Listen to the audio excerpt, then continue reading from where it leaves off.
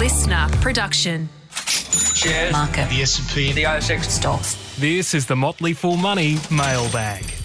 Welcome to Motley Fool Money, our very special Sunday mailbag edition. Would it even be a Sunday if there wasn't a Motley Fool mailbag? I don't know. Andrew Page from strawman.com. Would it or would not be Sunday if there wasn't a Motley Fool Money special mailbag edition? Well, clearly it wouldn't be the same. Wouldn't be the same, would it? Wouldn't. Peaches without cream, a guy without a girl. What do you got? You got a perfect match. Enough of that.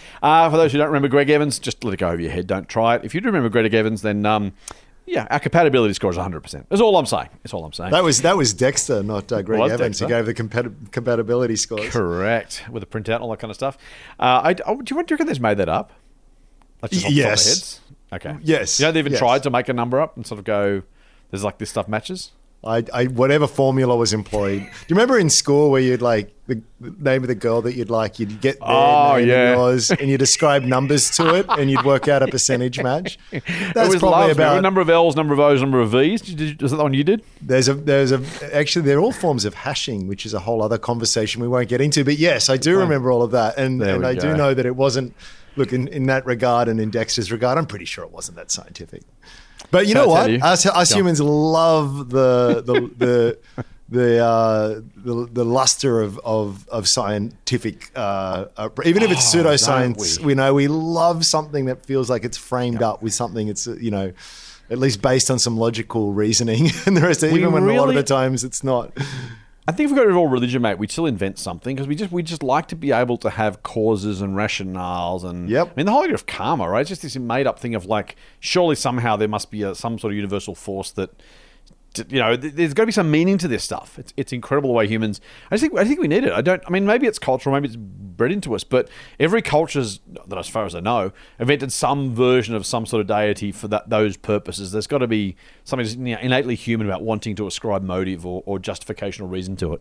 So I forget the source of this, but humanity was once described as, or humans described as, storytelling, status-seeking toolmakers. And I kind of think that really gets to the heart of what we are. And just why I say that is because the story part of it is we are, that's what we do, right? Everything is really based on these narratives that we tell ourselves in these human institutions. It's all kind of made up. It's kind of really fundamentally important and real, but it's sometimes worth remembering that we are just slightly cleverer apes that have figured out how to tell other people's stories, and it's at the crux of what we do. And a good scientific story, I think, is even more appealing these days. I think the trouble with it is often that we start with false premises. So you can have brilliant science or reasoning, but if the axioms themselves are wrong, then you're just going to get garbage in, garbage out. And we're very not self-defeating, self-delusional in that way too. We're not even built to really question the premise of the basis of those stories. The false premises we start from, as you say. It's why marketing is so incredibly seductive because we kind of just, I don't know why. I have no evolutionary biology background, clearly, as listeners well truly know by now. But that idea of just someone says, well, the way we frame a question or a conversation, the way you frame a debate. I don't want to get into it right now, but think about the voice debate right now, right? There's kind of this framing from both sides of if you believe this, then that. It's completely separate from the question being asked. Really, neither side is genuinely saying this is the question we need to answer. One side is saying it's divisive. The other side is saying if you care about the issue, you should vote for it. Neither is really saying this is the right solution for the right identified problem. It's the messaging, the language, the marketing is all about that idea of if you can own the question, if you can own the framing, you can kind of not control the outcome, but deeply, deeply influence it. Yeah, we should more often reject the premise of the question. Exactly. As Julia Gillard said, Or Scott Morrison. Don't say it's Julia Gillard. I said it was that once and a whole lot of people attacking me. So if it was Scott Morrison, blame Andrew. If it's Julia whoever said Andrew it, too. it was... Someone said it. And they were right. Can be used cynically, exactly, of course, right. But No, that's marketing 101, right? It just is. Take those things. I'm reading listening to actually on audiobook, a great book at the moment called Willpower. I don't know if you've had a chance to have a listen or a read. Darius, one of the guys that works with us, suggested this when I was talking to the team about it a couple of weeks ago. And I downloaded it and have made my way through a couple of chapters of it. And just the we all know, for example, if you're getting surgery, statistically you want a surgery in the morning rather than the evening because the doctor makes mistakes, right? There's also just simple things like the amount of time since you ate and your ability to exercise willpower or judgment. Like just like for all of the things that we think we're clever enough to do, we put man on the moon, nuclear weapons, the whole box and dice. If we haven't eaten, we're just irrational monkeys, as you say. Like it literally is that very simple. And it is both illuminating and stunning. A quick shout out, by the way, I say somewhat sarcastically, to those who still believe that humans are entirely rational, control everything that we do. Every now and again I talk about addiction on Twitter, for example, and I get a small cohort of people, and g'day if you're listening, who then tell me it's not a real thing or they should just control themselves. And there's an element of self-control in all this stuff, including willpower, but the fiction that we are just uber rational beings that have absolute conscious control of our lives is just the most amazing. Speaking of self-delusion, is just the most amazing self-delusion I think is probably out there. The idea that I can somehow, by sheer force of will and intellect, be better than my evolutionary and biological reality is just, it blows my mind that it's about science. People won't listen to the real science of that stuff. It's scary. I think it's like someone made the point recently that marketers are far better economists than economists are. 100%. 100%. And because if you're in marketing, you've got to ship a good, right? You've got to try and spur demand. Like you are very much tested in the real world, real market. And if you're not good at it, it doesn't work. And things that are good continue to be used and refined because it's tested, right? Exactly. Objectively. Yes. Whereas within the lecture halls of the universities or whatever, there's all kinds of really great sort of theories and narratives that might be very complex in their construction and everything, but they're not often. Well, you can't really do very clean experiments in this, so it's sort of. It's telling, and I think the economics profession is sort of slowly coming over. They say that science progresses one funeral at a time, and you kind of need the old generation to die out, right? Yes. But I am glad to see sort of economics and our sort of area sort of being more awake to the reality of the irrationalities of human beings and how important it is. Richard Thaler, the Nobel Prize winning economist, or the Nobel. What is it these days? It's something award in memory of Alfred Nobel. Anyway, not an official Nobel Prize, before someone corrects me on it. Won the award and was asked something similar about science progressing one funeral at a time, saying, how do you deal with the classical economics? He's a behavioural economist, so how do you deal with the classical economists? He said, "Don't bother. I just teach the kids." Yeah. It's the same thing. I'm not changing anybody's mind. I'm just getting to the kids who haven't been poisoned by the older beliefs and just saying, "Here's the reality, kids. You need to know this stuff." And it's exactly that same thing, and it's so incredibly important. It is. You're right. It's changing, so you got to be careful generalizing too much. But economics is largely applied maths. Marketing is applied psychology, and I would back applied psychology every single day and twice on Sundays, because that's the reality of how humans actually behave, rather than how we wish they would behave if we could control for everything else, because you can't. Yes, or by definition, But speaking of which, some just back to Willpower, the book. Some of the experiments are just fascinating. They did on people just to understand their ways of making decisions, and simple things like the more willpower you'd had to exert earlier, the less ability you had to exert willpower later, which again, this is scientifically proven, and some people will sit here thinking, well, of course that's true, other people won't believe it at all.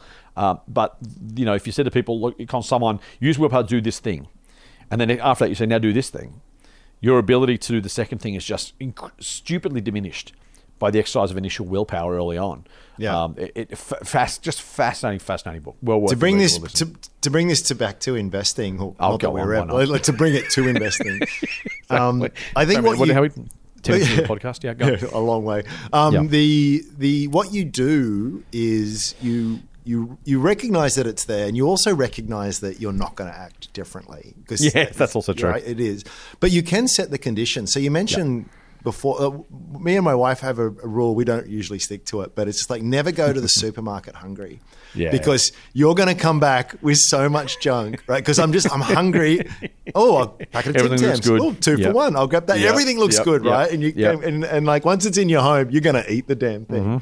So I think for investing, it's the same kind of thing where you can just know that I'm not going to be certain situations are not going to be conducive to me making objective decisions. I mean, I'm never objectivity as an ideal that we can strive towards and never get there, but I can choose to make an important investment decision during market hours and the market is plummeting and something really scary is sort of happening. Or I can try and say to myself, listen, I at least have to do this outside of market hours, which I try and do, frankly. I don't always do it because of circumstances, but I like to sort of, if there's an investment I'm thinking of, I try and sometimes you really find something you get quite excited about early on. I really try and force myself that even if I'm really like, at least wait a week, think about it over the weekend.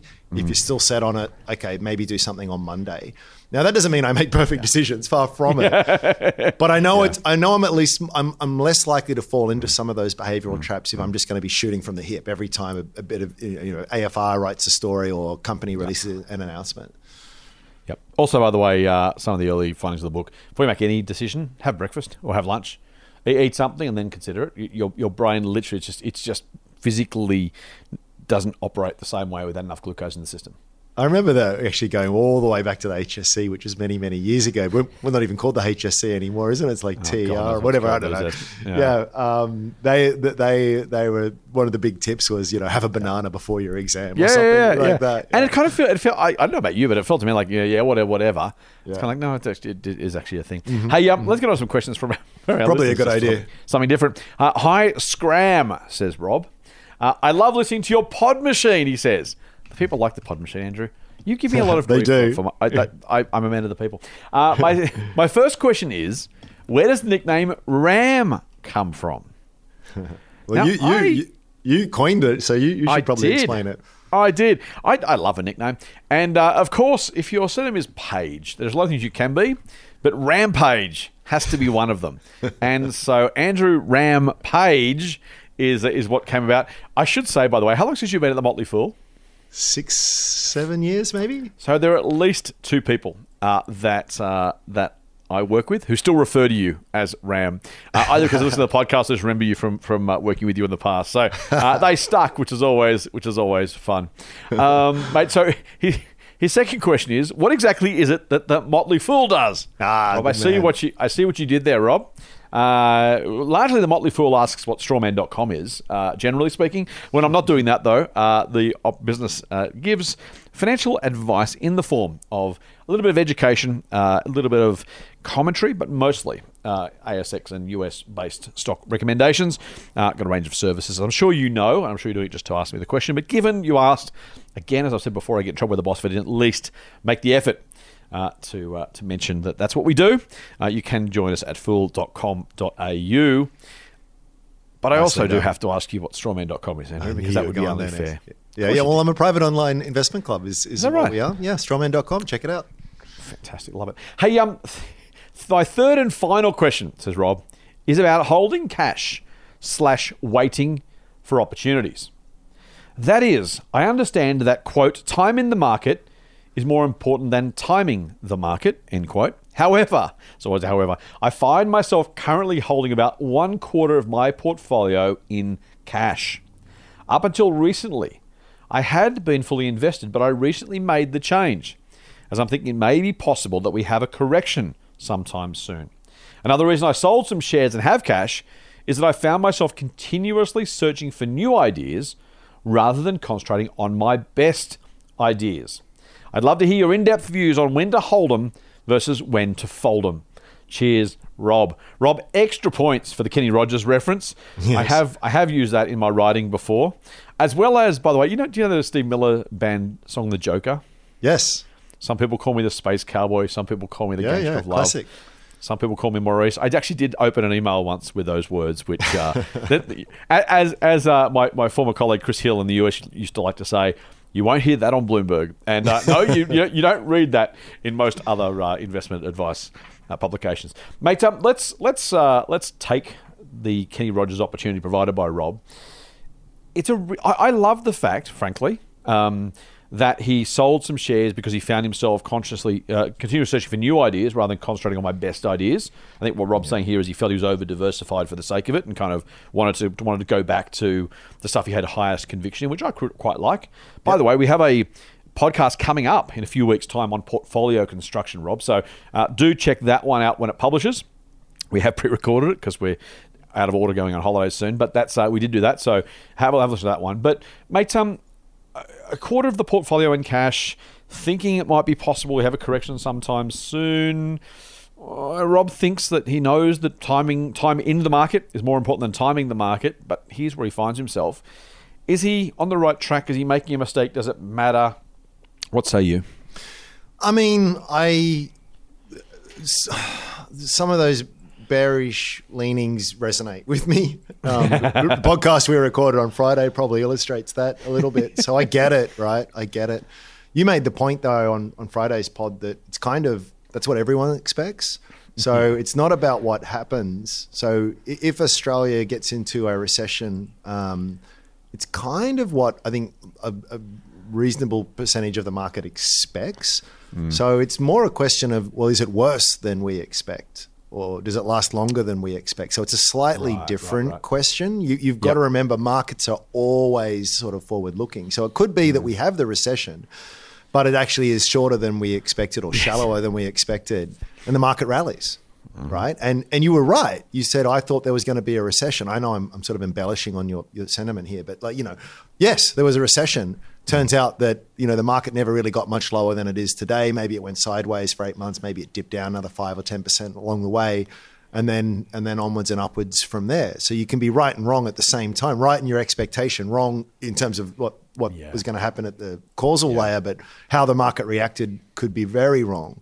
And I have known many, many very smart investors who have had really, really cogent arguments as to why X, Y, and Z would happen, and just never did. And they're not idiots, but it's the nature of things. So I do think you have to have a reasonable degree of humility and just sort of saying, and really believing this at your core level, that I can't do it. I can't do it, right? So if you have, and this is a very important point, if you have the capacity to remain invested over what might be considered a typical economic cycle, but we usually sort of say 5 years plus as a minimum, and that is part of your expectation. And the other part of the expectation is that, look, things go up and down, but they generally sort of go up over time. I think you can still have that worry, have that concern, have that expectation, and still completely rationally be fully invested, which is why the saying is time in the market, not timing the market. And you only have to miss, I forget the exact stat. There's various ways of cutting this, but lots of people have just said, take out the top 3 trading days of each year, and the annual return drops significantly. So you might have just been out of the market for a little period of time, and already it's like, behind everyone else. So it's tricky. If on the other hand, and this is true no matter your outlook, if even if you're hyper bullish, if I reasonably expect that money because I want to put a deposit on a house or go on holidays or something in the next 6, 12, 24, even 36 months, I'd be very hesitant as much a lover of the investment of the share market that I am. I don't think I'd invest any. I keep a very high percentage in cash. So there's that contextual element to it. The second part of it, I have much more sympathy for and agree with, which is, I think the ideal is wherever I can, I try and remain more or less fully invested. If, however, you just don't have any good options, it's not about forecasting. It's just like saying, what's my current opportunity set? It's not very attractive. Well, cash isn't very attractive either, but there's not enough of conviction and upside as I see it. I might be wrong, but as I see it at this point in time, for me to take on that extra risk. And so I'll leave it in cash. I've got plenty of sympathy for that viewpoint, because it's not trying to predict the future. It's just about saying, look, I'd like to stay fully invested. It just turns out that every company in the market's on a PE of 100 and a yield of 0.01% on average. I just can't do it. I think that's perfectly rational. Yeah, I agree. Rob, we just Andrew, I just finished tangenting, which I'm not sure if, is it possible to tangent when you start with that? Is that still a tangent, or is that just a different introduction? I'm not entirely sure. But we just finished talking about behavioral psychology. I'm a simple man, mate. I reckon if I do things roughly right often enough, then I'll do pretty well. If I try and get too clever, A, I'll probably be wrong, and B, if I'm right, whether it justifies the effort, time it returns, and everything else that goes into it, it's an open question. I would just look at the Vanguard index chart, mate, and say, at what point was it a bad idea to invest? Now, that's not to say, did shares drop the next day or the day after or 3 months later or a year later, or were there better times in hindsight to invest? The answers are always yes, because when you have the history in front of you, we could have euthanized Hitler at birth and solved a lot of problems, but we didn't get there because you can't, so you don't. The reality is that, you look at the index chart and go, do I want to bet against that or do I want to bet with that? Do I want to sail into the wind or do I want the wind behind me? I have a very strong conviction. There's no reason to believe that 120 plus years of history stops anytime soon. Maybe it does. Who knows? But again, if I'm setting the odds, if I'm trying to find things to put in my favour, the power of capitalism writ large for 120 years has been remarkable. Is there a correction coming? I don't know. Maybe tomorrow. Maybe next week. Maybe 3 months time. Maybe there's 12 definitely months a time. correction coming. Right, but when? If the market's up 20% before it falls 10%, then was it really worth waiting for? Now the longer you wait, the closer the correction is. But the longer you wait, the more gains you've given up in the meantime. So you kind of control. You can convince yourself a whole lot of stuff. So really, really, really simply, I'm not smart enough. I don't know anyone who's smart enough to try and time markets, so I don't. I stay reasonably fully invested at Ram's point, unless I just don't get around to it or haven't got a better idea. I echo his point about, by all means, keep cash if you don't invest cash for the sake of it at rubbish. There is, if it's going to be a long time, you may find it worthwhile to look at an ETF that tracks the market, for example. If you can't find an individual idea, but you don't want to bet against the market by holding cash, there are many worse things to do than that. So be careful of short-term capital gains tax, of course, but other than that, at least you're making some money. Right? If you pay short-term capital gains tax, it's because you made a short-term capital gain, which is better than cash in the bank. So don't ever not make an investment because you're worried about paying tax. That is the dumbest. It bears emphasizing, because too often you hear people whinge about that. And it's like, well, there is one way to not pay any capital gains, right? And it's called losing money. So if that's what you want, man. Yeah. Let's go to Robbo, who says, "Hey Scott and Ram, another fan of the Pod Machine." I'm telling you, Ram, it's 2 out of 2. It's catching on. Love your work, guys. Thank you, Robbo. After listening to one of the latest episodes and hearing Scott talk about wanting to visit the Kimberley, I thought I'd touch base and just let you know to get in contact with me if you ever head up this way. Of course, the offer goes out to Ram as well. I've been a tour guide in the Kimberley. Oh, mate, are there better jobs than that? And I've travelled the area extensively in both the dry and the wet seasons. I now live in Kununurra permanently instead of on the road. If any of the full team or podcast team are looking at coming this way, I would love to give you some local insights, as I feel it'd be a great way to give back after listening to the wonderful, brackets not specific to my financial situation, close brackets, advice and rants on some great topics. The Kimberley is definitely one of the best, most beautiful and most amazing areas in Australia and the world for that matter. And I'd love to share it and pass on my knowledge and stories that go with it. It really is one of the last true wilderness areas left in the world. That's kind regards from Robbo. Robbo, thank you, mate. That was a comment rather than a question, but wanted to share it. It's very kind of you. And mate, let us know what businesses you work for, and we can give you a shout out on the pod. I don't know if I'll get to the Kimberley anytime soon, mate, but geez, I'm keen. So if it's not soon, it's not going to be that far away. I'm desperate to get up there. So thank you, mate. I appreciate it. It feels like a underexploited. No, I've got to use that term carefully. A resource. Yes.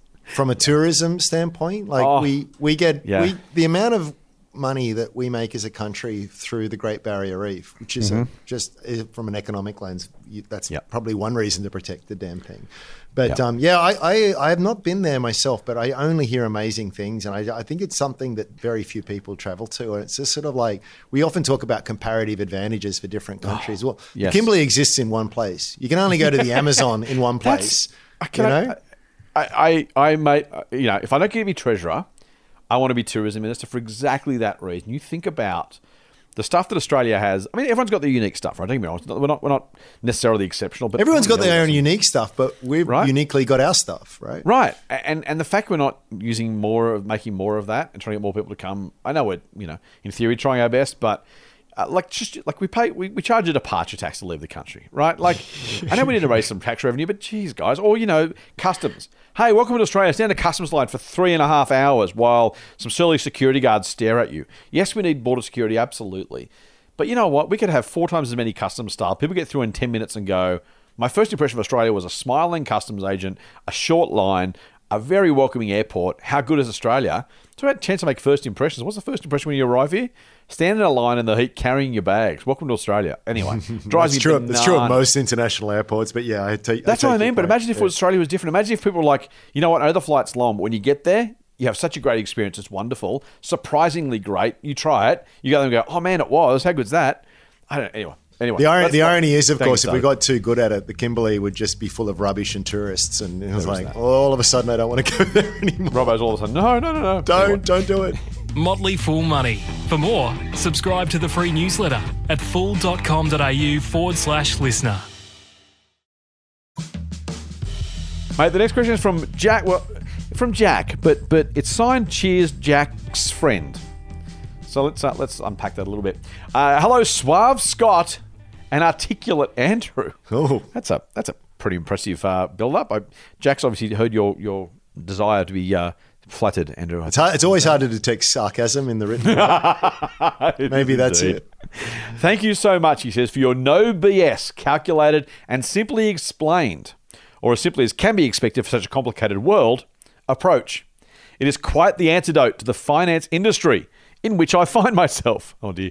I always look forward to the podcast machine, that's 3 out of 3, Ram, telling me there is 60, well, more like 90 minutes of investing wisdom for me to fill my brain with on the weekend. Anyway, here is the question. I'd love for you to explain to me the pros and cons of moving from a micro-investing platform, such as Raise or Pearler or Vanguard Personal Investor, to, quotes, proper investing, using a diversified broad-based ETF portfolio in one of the brokerage accounts. I have a, brackets or quotes, friend who is trying to work this out at the moment. Obviously, you can't give personal advice, but I'm sure my friend would love to hear your perspective. I believe, says Jack, he is planning to do a lump sum transfer out of Raise, of which he has invested in expensive and questionable, quotes, ethical ETFs, close quotes, wake up to himself and invest in low-cost, broad-based ETFs in another broker. He's done a spreadsheet and shown over a 30-year time frame how much fees really eat into returns, showing based on some assumptions he will end up significantly better off over 30 years after changing to a, quotes, proper investing approach, assuming, for round numbers' sake, a 10% average return with $1,000 being invested over this time. Accompanying this spreadsheet, he says, is thinking through a cost-benefit framework, and I'd love to hear your thoughts on if there's anything important he is missing. This is Jack's friend, of course. Pros of proper investing, he says, brokerage fees are better, more flexibility, and chess sponsorship. In brackets, world's cheapest insurance. I'm sure I've heard that somewhere. Yeah, you may have. The cons of proper investing, he says, brokerage fees, as above, flexibility, the investment strategy not being followed, whereas micro-investing has an auto-investment feature, and the tax implications. He says, my friend would face CGT implications. I know he is finding it difficult to work out the value of the pros and cons and would appreciate a nuanced view into how you would think about this. For example, he says, I know that having an auto-invest feature has meant he has probably invested more and been better at staying the course over the last 4 or so years, but this comes at a cost with the associated monthly fees. Even though the flexibility to be able to allocate to positions more tactically appeals to him, because he feels he has developed a strong investing temperament, brackets started investing just before the COVID crash, this leaves potential for more emotional investing, of which does not likely yield great results. Another complicating factor, he says, is at some point, my friend is going to probably start investing into individual shares at some point. Hopefully this is above and beyond this core ETF approach, but who knows where life will take him. Great work, and I wish you all the best with your various enterprises. Go Strawman and go the Motley Fool. Anyway, enough from me, signed by Jack's friend. I'm going to assume, Jack, your friend is she shares some very strong similarities with you. Jack is all I'm suggesting. Your friend's name is probably Jack, maybe even from the body of the same name, as Richie Bano might say, in one of those great 12th Man, again, if you're too young, ignore the reference, records. Mate, some really good questions from Jack's friend there. I like the idea of the kind of, simple set and forget auto brokerage things, but the fees are pretty significant and the options are reasonably limited. Where do you come down on that kind of spectrum of do it for me and suck up the fees versus take my chances, maybe get it right, maybe get it wrong, save some cash? Look, if you can be reasonably confident in the fact that you can act disciplined in a disciplined manner, it's no contest. The second option is better, right? The only advantage of those platforms, to my mind, is, and these are very real advantages, so I'm not trying to downplay them, but the only advantages are that I can transact with very small amounts and it automates it. And so if you're someone who feels as though, well, look, I'm just going to put money aside each paycheck and will commit to invest it each and every month, then it's just so easy. And it gives you all that other optionality you want. I understand the tax is always an issue, but you'll be rebasing it for your future self, at least. So that's assuming you've got a huge capital gains tax problem in the first place, given the timeframes that you've talked about. Maybe it's not that big a whack, right? Yeah. Maybe it's even a loss to carry forward. But even if it is a gain, okay, you'll pay that now. But then when you eventually sell whatever down the track, you're now calculating off a much higher base. So I wouldn't for the timeframes that you're probably working about. I wouldn't let that. It'll suck that particular year. Yes. And maybe if you can, that's another good thing to think about. It is that if you know that there's going to be a year where you're, I don't know, taking a sabbatical to go around Europe or whatever it is, I'm just going to have a lower income year. That's a good time to do it, right? Or the market happens to be down. That's a really good time to do it as well. But they're more tactical decisions. As far as the framing, I think Jack's friend should go to a lower cost, full service broker and just try and commit to, little things can really help you. Just like setting a reminder on your phone, right? It's like, oh, bing, bing, bing. Okay, yep. Yes. Today I said I would do it. I'm going to do it, right? And it does. I want to say yes, it takes discipline, but it's not like I'm going to run a marathon every day and bench press 100 kilos. And it gets easier with time when you just sort of made it. So I think those advantages outweigh the other ones. Yeah, I mean, we're talking about behavioral psychology, right? The platforms basically just wrap up a lot of those challenges for you and then charge you to help you help yourself. Yep. And that's why, to Ram's point, they can be spectacularly good for exactly those reasons. If they do things for you that you can't, or frankly even might not. So think about think about regret minimization. I think it's Jeff Bezos, Amazon CEO, who talks about having a regret minimization framework. What am I going to regret more? Yeah. Am I going to regret the fact I paid a bit more in fees? Probably. Am I going to regret more trying to do it myself and screwing it up? Well, in a relative sense, it depends how badly you screw it up. But if I want to minimize the chance of making a mistake, would I accept a lower? Now, I was going to say guaranteed return. I need to be careful. But would I accept a higher fee, lower return outcome by trading off the fact that I knew it would happen anyway? Without taking the risk? I don't know. For some people, me personally, no. I'm actually really... if you've seen me on TV recently, you'll know I've been in the good paddock for a little bit too long. I probably need to cut down on the carbs. But I'm not very good at that. I am very good at being disciplined as an investor. It's just the way I'm wired, right? So I don't need to use... personally, those platforms, not because I'm better than anybody else, not because I'm superior, or it's just the way I happen to be wired. If someone else is wired differently, they can be stick thin but can't invest to save themselves, well, make some different choices, right? I probably should have padlock on the fridge. You probably should use Raise or one of those platforms because that just makes sense for you. And that's completely okay.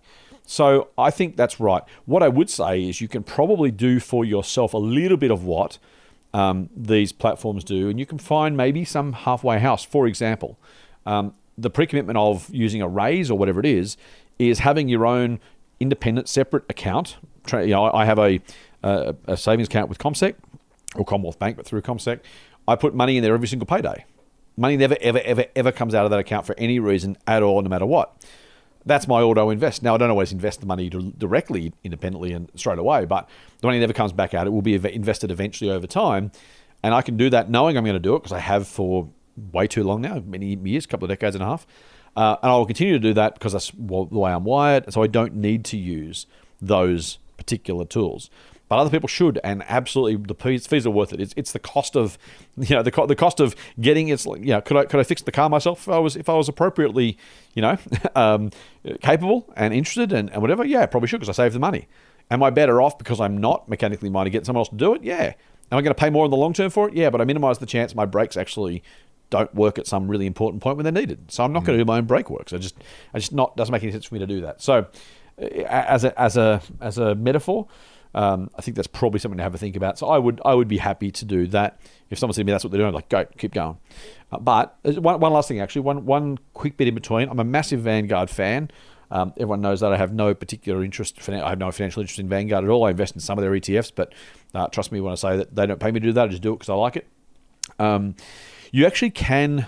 One of the halfway houses, Jack, for your friend, is you can literally just EFT direct debit money to Vanguard every payday or every period, every week, fortnight, month, and they will invest in an off-market ETF. It's not actually an ETF because it's off-market, but the same thing as the ETF itself. You just literally send them cash via direct deposit every pay period. That's probably a much lower cost version of a Raise or whatever platform, Pearl or Micro or one of those. Exactly the same kind of approach. So whichever one works for you, that's somewhere in between. I would choose the regret minimization framework. Just so what at retirement, what would I regret more, and make a decision based on that. Nice, mate. Speaking of, we're getting a lot of a lot of positive feedback. A lot of people listening to the podcast, because the next one comes from Travis, who says, "Hi guys, one for the podcast. After Scott talking about the Outback and Ram talking about XRF, I thought I'd combine the two with a photo of the Outback with my portable XRF gun." And I can say, Ram, I have a photo here of the XRF. Is it? I can't remember what the word is on there. Bruker. Oh, yeah. Yep. It's got a fair bit of masking tape on it, Travis. I don't know if you've dropped it before, mate, or something. But I can say there's red dirt and blue sky in the background, taken late in the afternoon based on the long shadow it's being cast. But the Bruker gun is there, taped up nicely. He says, XRF is certainly exciting technology, giving us the ability to zap something and see some of the elements that make it. It seems to be often used by councils or importers to check lead levels in paint and imports into the country. That's interesting.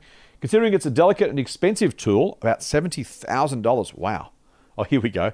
It was a notable day at a previous employer when a buffhead, not his real name, left the XRF gun on the back of a ute tray and drove off. Oof. To quote an old ad, cost of portable XRF gun, $70,000.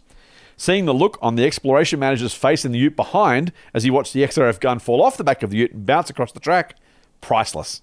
Keep up the good work, Travis. And he says, P.S. sent via Starlink. See picture. Starlink is great for regional use, but Elon is still a buffhead. And he shows a download of 212.78 megabits a second, upload of 21.06. That is some serious Outback speeds. Yeah. How cool is technology, dude? That's fantastic. I know you're a big fan. Oh, don't get me started. Yeah. I mean, XRF doing some really interesting things. This is a must-have for people in the field, these kinds of things. So, yep. 70 grand. Oof. I guess it's worth it. That's the thing, right? This is the thing. I just we too often make a judgment based on the price tag. It's more about what it enables, right? It's a capital good, essentially. It's like, well, yes, true. This is, true. I'll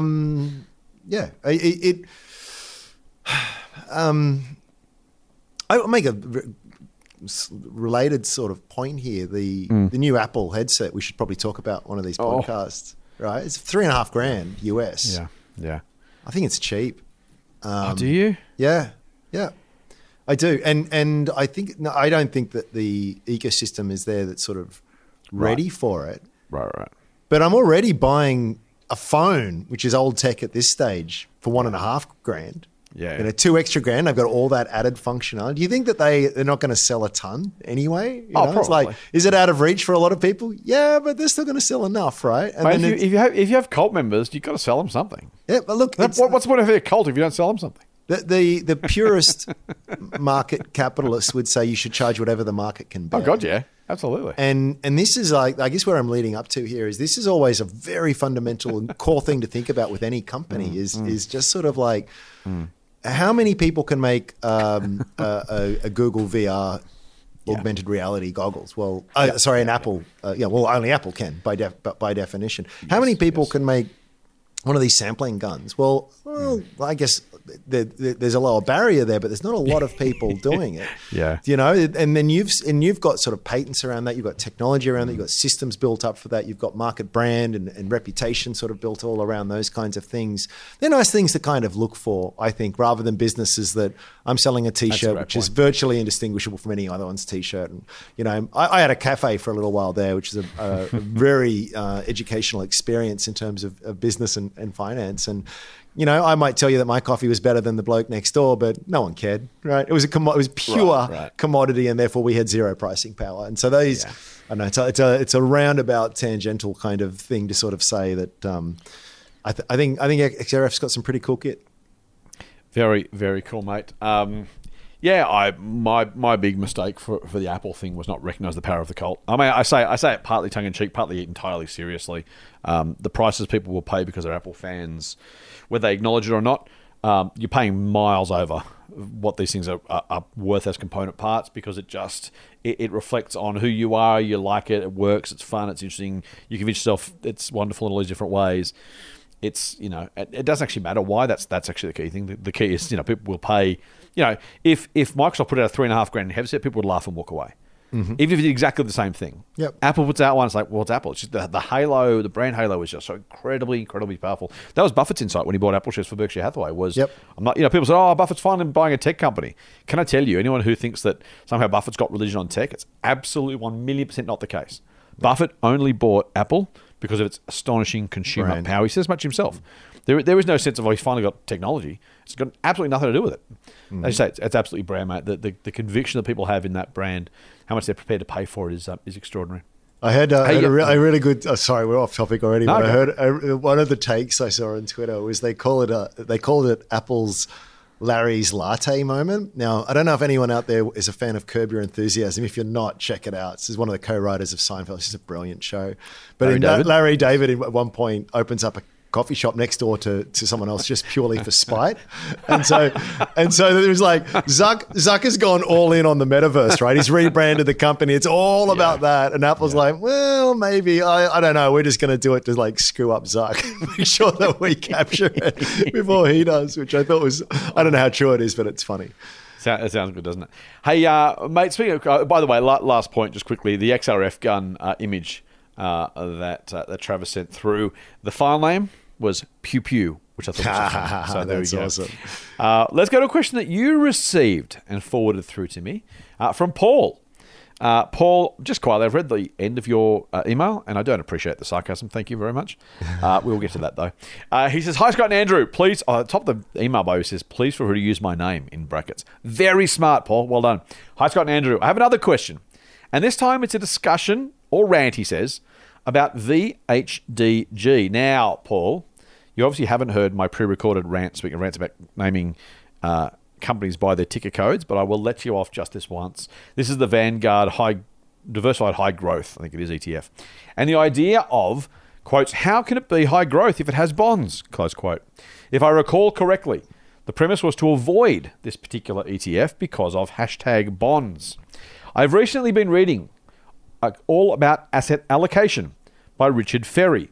One thing that struck out to me was the idea that keeping 10% of bonds in your portfolio supported optimal portfolio rebalancing.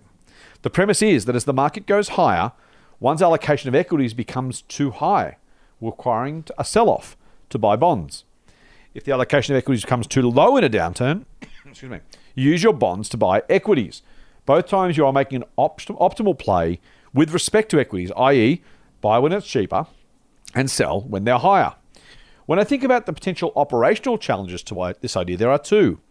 One, you run out of equities to sell to buy bonds, unless, of course, you're down to your last Berkshire Hathaway Class A share. Or two, you run out of bonds or cash to sell to buy equities, more likely.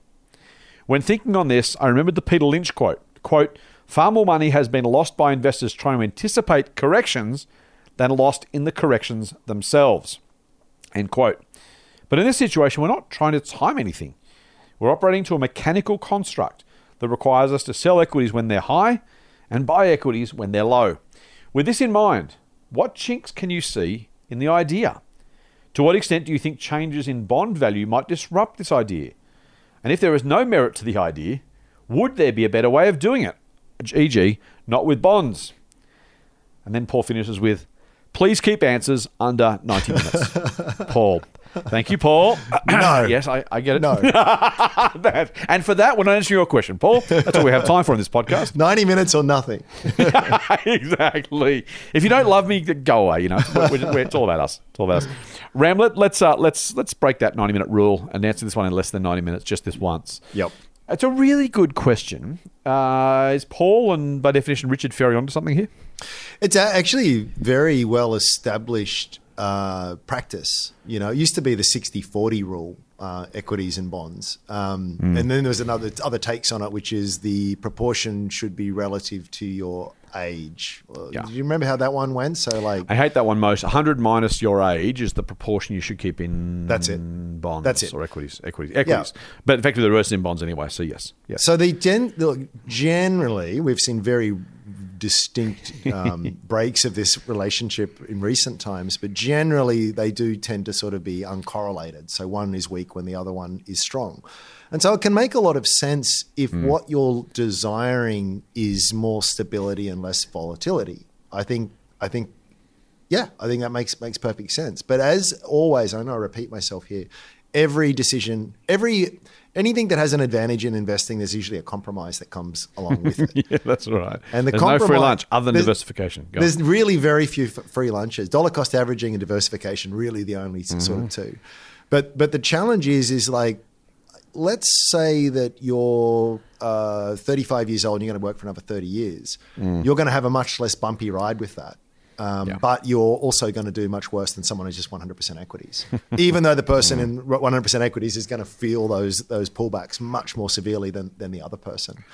So, if, however, you're 65, and I think it makes a hell of a lot more sense. I will take that compromise happily. I will much prefer more stability in my level of wealth and what I can draw on when needed. And I will forego some upside longer term potential because that's where I'm at this stage of life. So it's nothing wrong with the idea. Just understand that there is a cost to it. Yep. I think that's right, mate. Like with most of these questions, we have smart people asking smart questions where the downside is not big and the upside is not massive, and so you're roughly right anyway. You've only got 10% in bonds at the best of times, or our average. If bonds go badly, you're only really harming 10% of your portfolio. The 90% is doing the heavy lifting anyway, so it's probably fine. I think, Paul, the way I wouldn't do this personally, partly because I don't need the volatility protection, but in terms of if you just said I'm doing it for rebalancing purposes, and that's an unreasonable thing to say, I would suggest just thinking about, to your point, what happens when you run out of equities or bonds to sell to buy equities? It's always 10% by definition, I suppose. But if you let's take, I'll take Amazon. Let's just do Amazon. Let's do the long term. I own Amazon shares. Everyone knows that. Let's go over the long term, right? So 1997, you say I own Amazon shares, and whenever bonds get below 10% of my portfolio, I'll sell some Amazon shares to buy bonds, keep it at 10%. So you sold Amazon shares at 30 cents, and then you sold some more at $1. You sold some more at $2, and then $5, and then $12, and then $80, and then $100, and $400. And along the way, you've consistently sold down your better performers. Now, when the shares drop from 100 back to 80, you might have bought some extra Amazon shares, and that seems smart because you're buying more at a cheaper price, and eventually they went back up again, so you say, see, I did the right thing. But if you sold at $1 and $2 and $5 and $20 on the way, you've done yourself out of far, far, far more than you've made when you've opportunistically rebalanced. So again, as I said, I don't think this is a horrible idea at all. There is, I think overall you're probably, if you've got assets that are growing, if this was cyclical, let me start again. If shares were mean reverting, to use a term Andrew used on Friday, in other words, I went back to average. If you knew you were a sine wave cycling around an average, if I went up 10, then down 10, then up 10, then down 10, up 10, down 10, you could absolutely do exactly that. Buy when it's, sell when it's high, buy when it's low, sell when it's high, I'd do it over and over and over again. If you've got a series that keeps going higher and higher and higher over time, even with the occasional pullback, every time you sell something that is going to be higher in 3 or 5 or 10 years, you're doing yourself out of the opportunity to own that for that period of time and make all that money. And so it's just mathematically likely in my view. And again, I don't know what the future's going to hold. I can't promise you, no guarantees. And for all I know, I could be 100% wrong. If the market keeps going higher, every dollar you don't have invested in the market over the long term, again, as I said in response to one of the earlier questions, go back to the Vanguard chart. At what point did you not want to be 100% in shares? Now, the thing that came next is not much fun. If you were in all in shares in 87, when the market crashed, you lost 20% in a day. If you try and find that on a graph, it's bloody hard to find. Fast forward to 1999.